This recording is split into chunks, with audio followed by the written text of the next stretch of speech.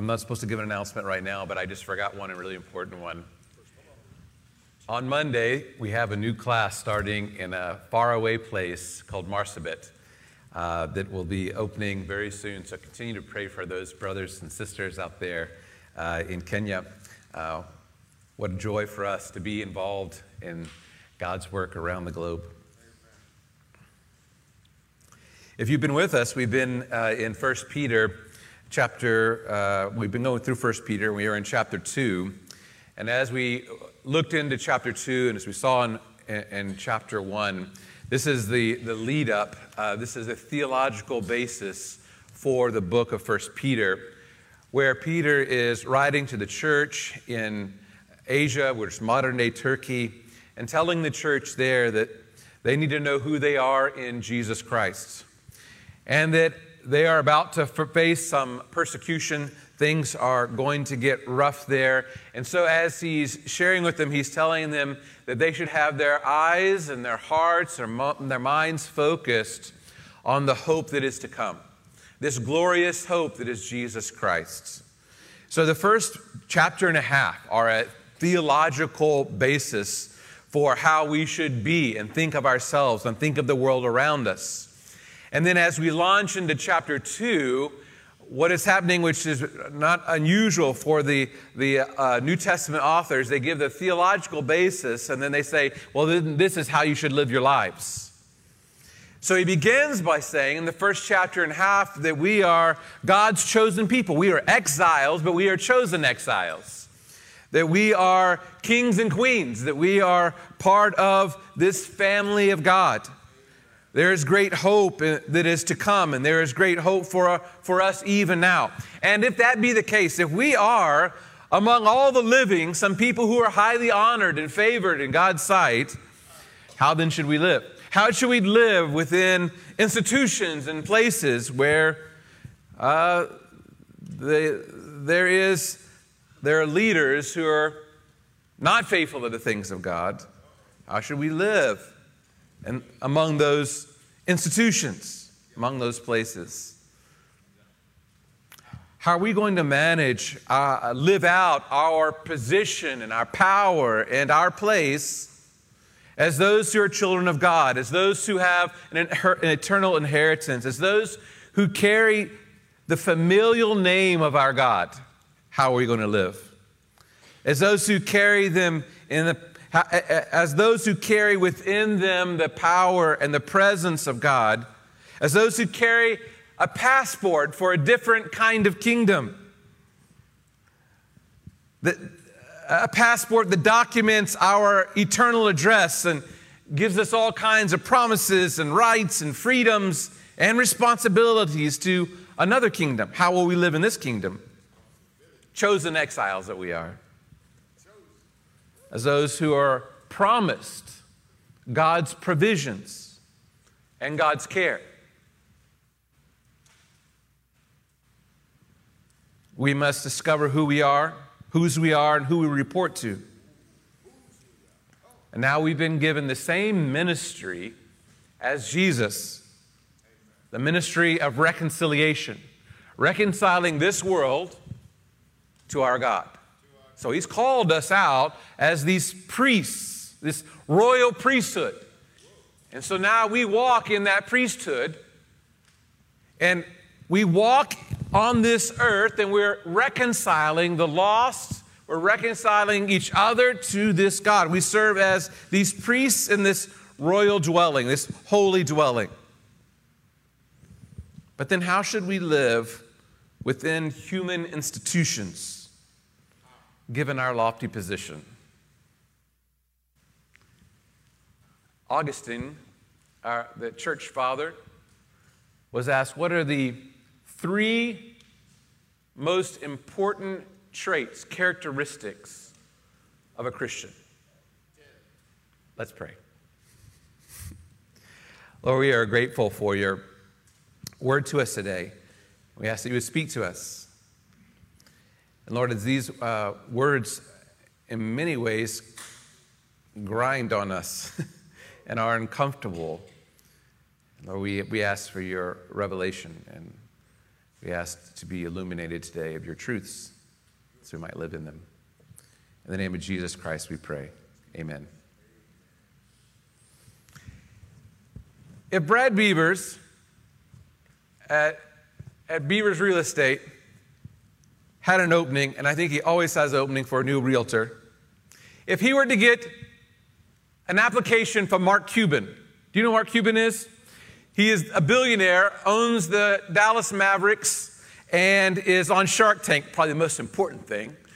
He made it on TV, and he is an investor, and so he's really sharp guy.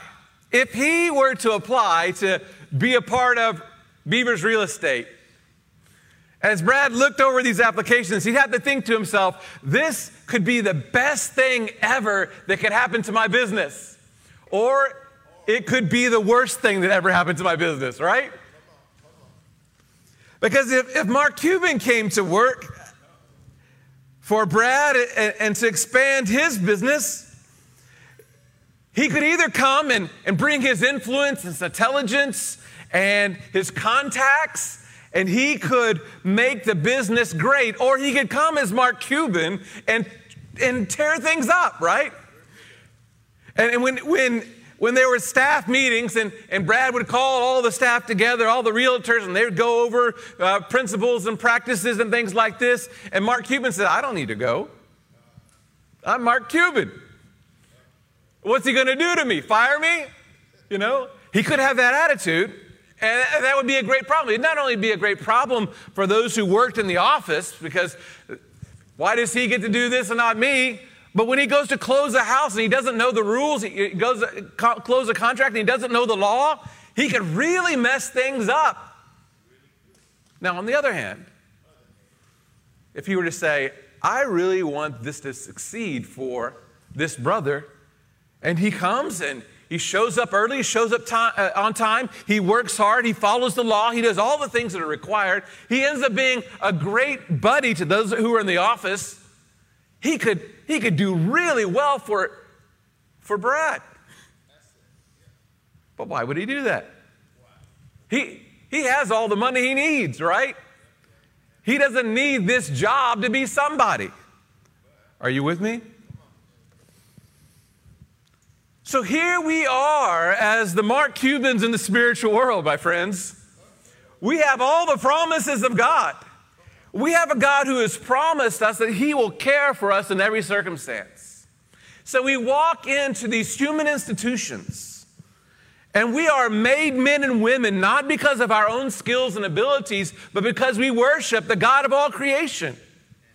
So as we walk into these different institutions, we can either be the greatest thing that's ever happened to them, or we can be a miserable lot of people. We can ruin them. Verse 13 says, be subject to the Lord, for the Lord's sake, to every human institution. Not for the human institution's sake, but for the Lord's sake. Whether it be to the emperor as supreme, or to governors as sent by him to punish those who do evil and to praise those who do good. For this is the will of God, that by doing good you should put to silence the ignorance of foolish people. Live as people who are free, not using your freedom as a cover-up for evil, but living as servants of God. This section of 1 Peter chapter 2 has 3 be subjects right in a row. And he's applying this be subject to 3 different human institutions. The first human institution is the government. The second one is employment or slavery. And the other is marriage. And he could have gone on and placed this, made an application to all kinds of institutions. But he's chose these as kind of a summary of the institutions in which we are engaged. Our institutions have even changed since then. He could have included the rest of the family. He could have said, as we see in Ephesians, that as Paul said, that the children are to be subject to their parents. He could have gone there. But he just did these 3. But he also could say other human institutions, whether it's organizations that we belong to, even the dreaded homeowners organization, association. He could even say Little League Baseball. Now you're feeling uncomfortable, aren't you? Be subject to every human institution? He starts off at the most powerful. Whether it be the emperor or whether it be the governor, be subject to these leaders. Not just the institution, but you're to be subject to the leaders. And he's saying within God's scope of things, these leaders are put in place for a reason. They have the power to both to enforce the laws and to encourage the following of those laws. I know already there are people who are raising their hands. Wait a minute. They're maybe not on the outside, but on the inside. But wait a minute. You don't know our emperor, right? You don't know our governor. Hold up. These leaders that you're talking about are inherently wrong, right? Yet, this is no surprise to Peter as he's writing it. The leaders that he falls under, are far worse than ours even. I know it's hard to believe. They're crazy. Nero, crazy. So when he says these things, he's saying with an application that you and I can make as well today. This is really hard for us as Americans, I believe. We take our freedom seriously, don't we? I mean, our freedoms have been won at a great price, and a great price to many people. They have been maintained and upheld and continue to be so at a great price to many people. We are free to assemble, free to protest, free to bear arms, free to say just about whatever we want to say, free to criticize, freedom of press, freedom to speak against the governors and the kings, right? And to speak against presidents who can suppress, governors that can suppress, governments that can suppress. We have those freedoms. We have the freedom to demonstrate and have our opinions be known. We are a nation that has been shaped by civil disobedience, right?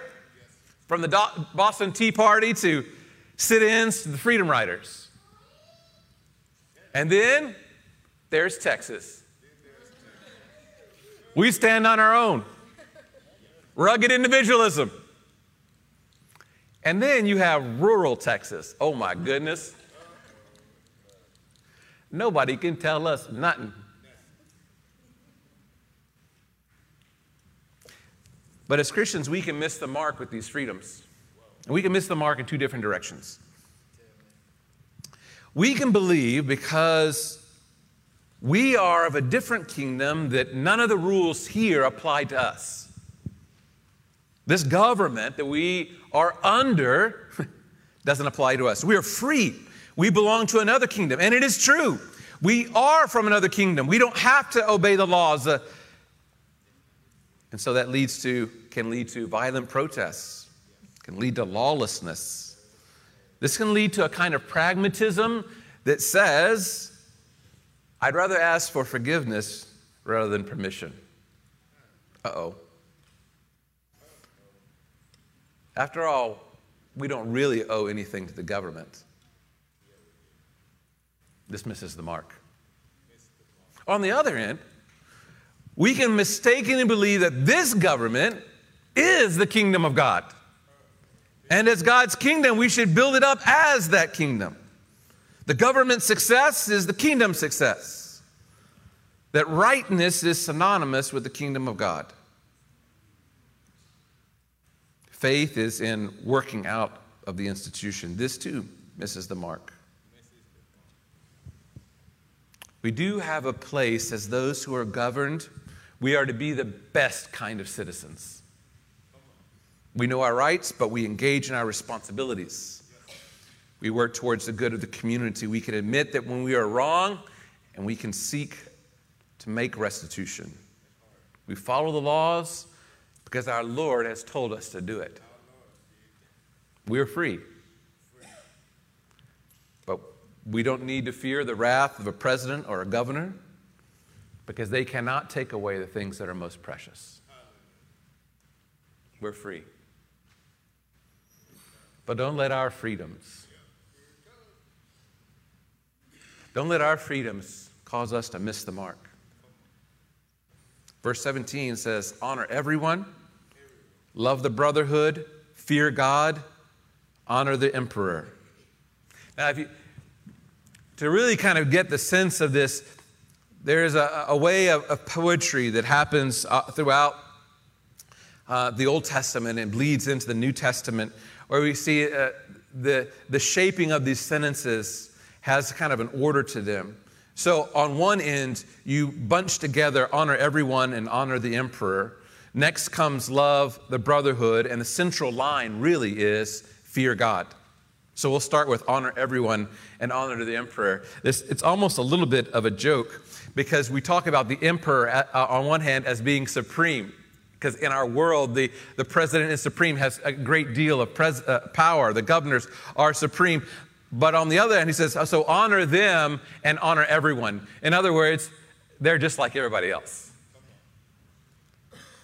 They may have a high position, but they're like everyone else. And so we, as the people of God, should be those who live honorably and honor others.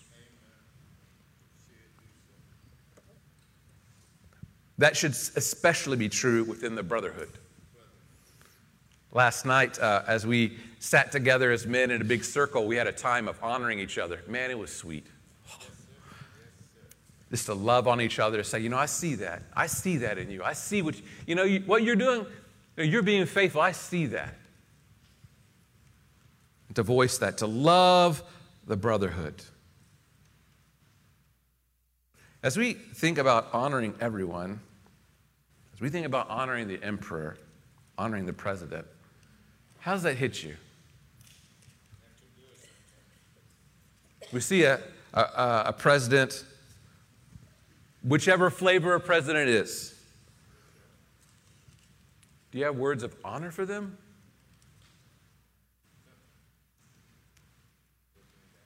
I know we're struggling. But they don't live in an honorable way. Same thing Peter is living in. But we have a responsibility with a power that is given to us to live in an honorable way and to find ways to honor those who are in power.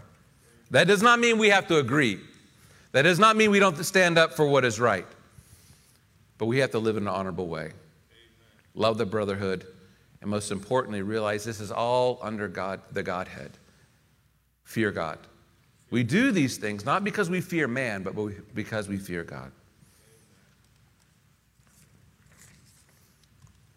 The next group he faces is the servants. He says in verse 18, servants, be subject to your masters with all respect, not only to the good and gentle, but also to the unjust. For this is a gracious thing when, mindful of God, one endures sorrows while suffering unjustly. If you were with us not too long ago, we were going through 1 Timothy. And in 1 Timothy, there is another passage about servants. And when we read these things, we feel a little bit uncomfortable, don't we?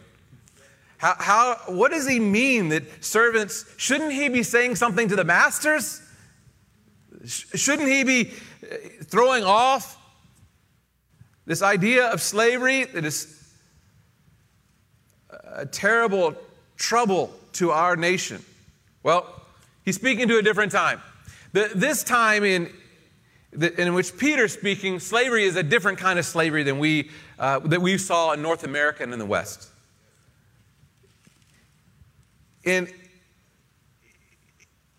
this time, a slave, well, in fact, almost everyone probably that he's writing to is a slave. There are probably no masters in this church.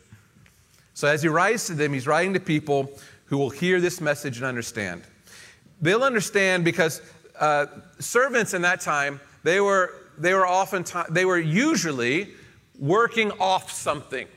So unlike the slavery that was in America, there was a time limit in which they were slaves. The slavery was not according to a certain kind of ethnicity. there were certain rights that were given to slaves. And most everybody was a slave. That's unlike the kind of slavery that we had here.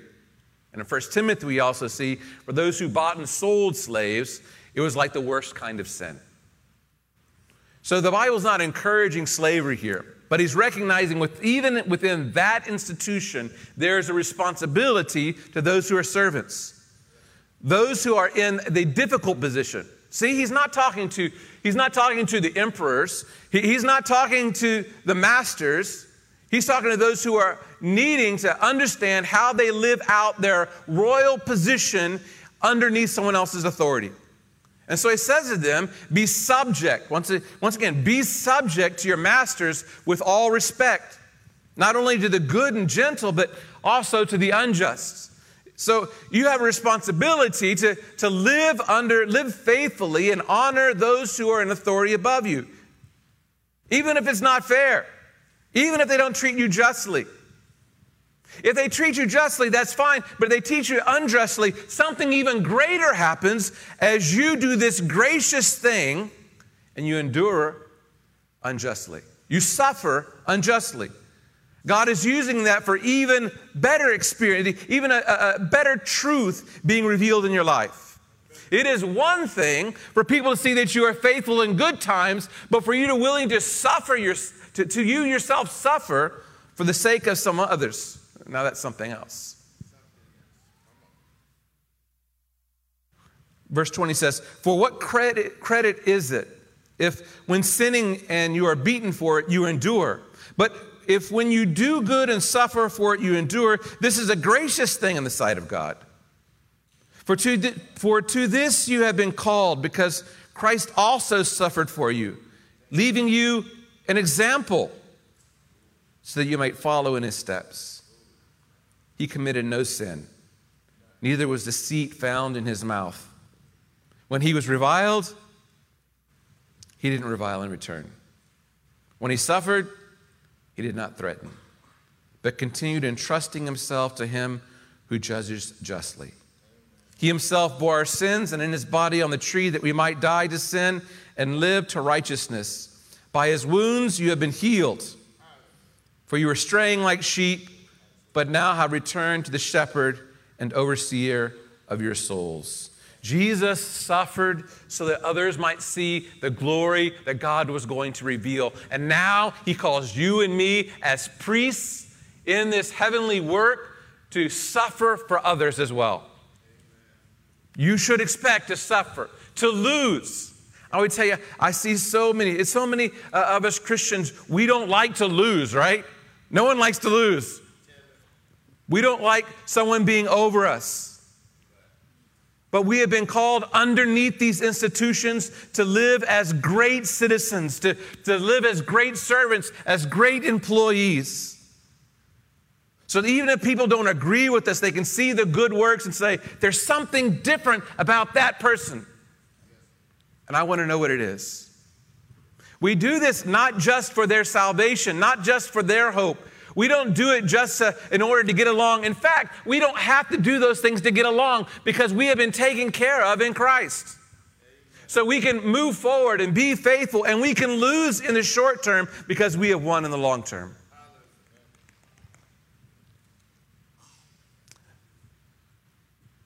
Augustine's answer. What are the three most important characteristics, traits of a Christian? And he said, humility. Humility. Humility. As the people of God, if we're going to walk in Jesus' footsteps, Jesus who had all things, Philippians says, although he existed in the form of God, he did not regard equality with God as something to be grasped. He could have required others to follow and to do as he said, but he didn't do that. He walked humbly and sacrificed himself. He washed feet. He didn't have to do that. When asked if he should pay taxes, he said, give unto Caesar what is Caesar, and give what unto the Lord what is his. And so we as the people of God should be the best citizens. We should be the best employees. And the third section is husbands and wives. Here's just this other area where the wife can choose to be faithful to God. Even if the husband is not that great. And in fact, in 1 Peter, it's mainly talking about wives who are married to non-Christians and their responsibility to live under that human institution in such a way that they might glorify God. We're a people who can suffer because we have a different kind of strength, we have a different kind of kingdom, we have a different kind of hope.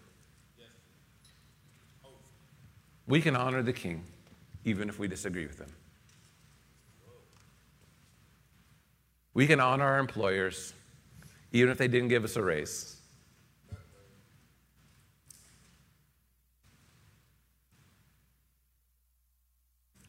Will we be the people of God? How should then we live within these human institutions? We are subject to them. We are subject as people who are free. So live in your freedom. Amen. Lord, we bless your name and we thank you for your word. And Lord, we recognize that we will need you to sustain us in these times when we get passed over or we don't get our way or it seems all will be lost. But we trust you. You have always provided in the past. You will always provide in the future. We bless the name of our Lord. And in his name we pray. Amen.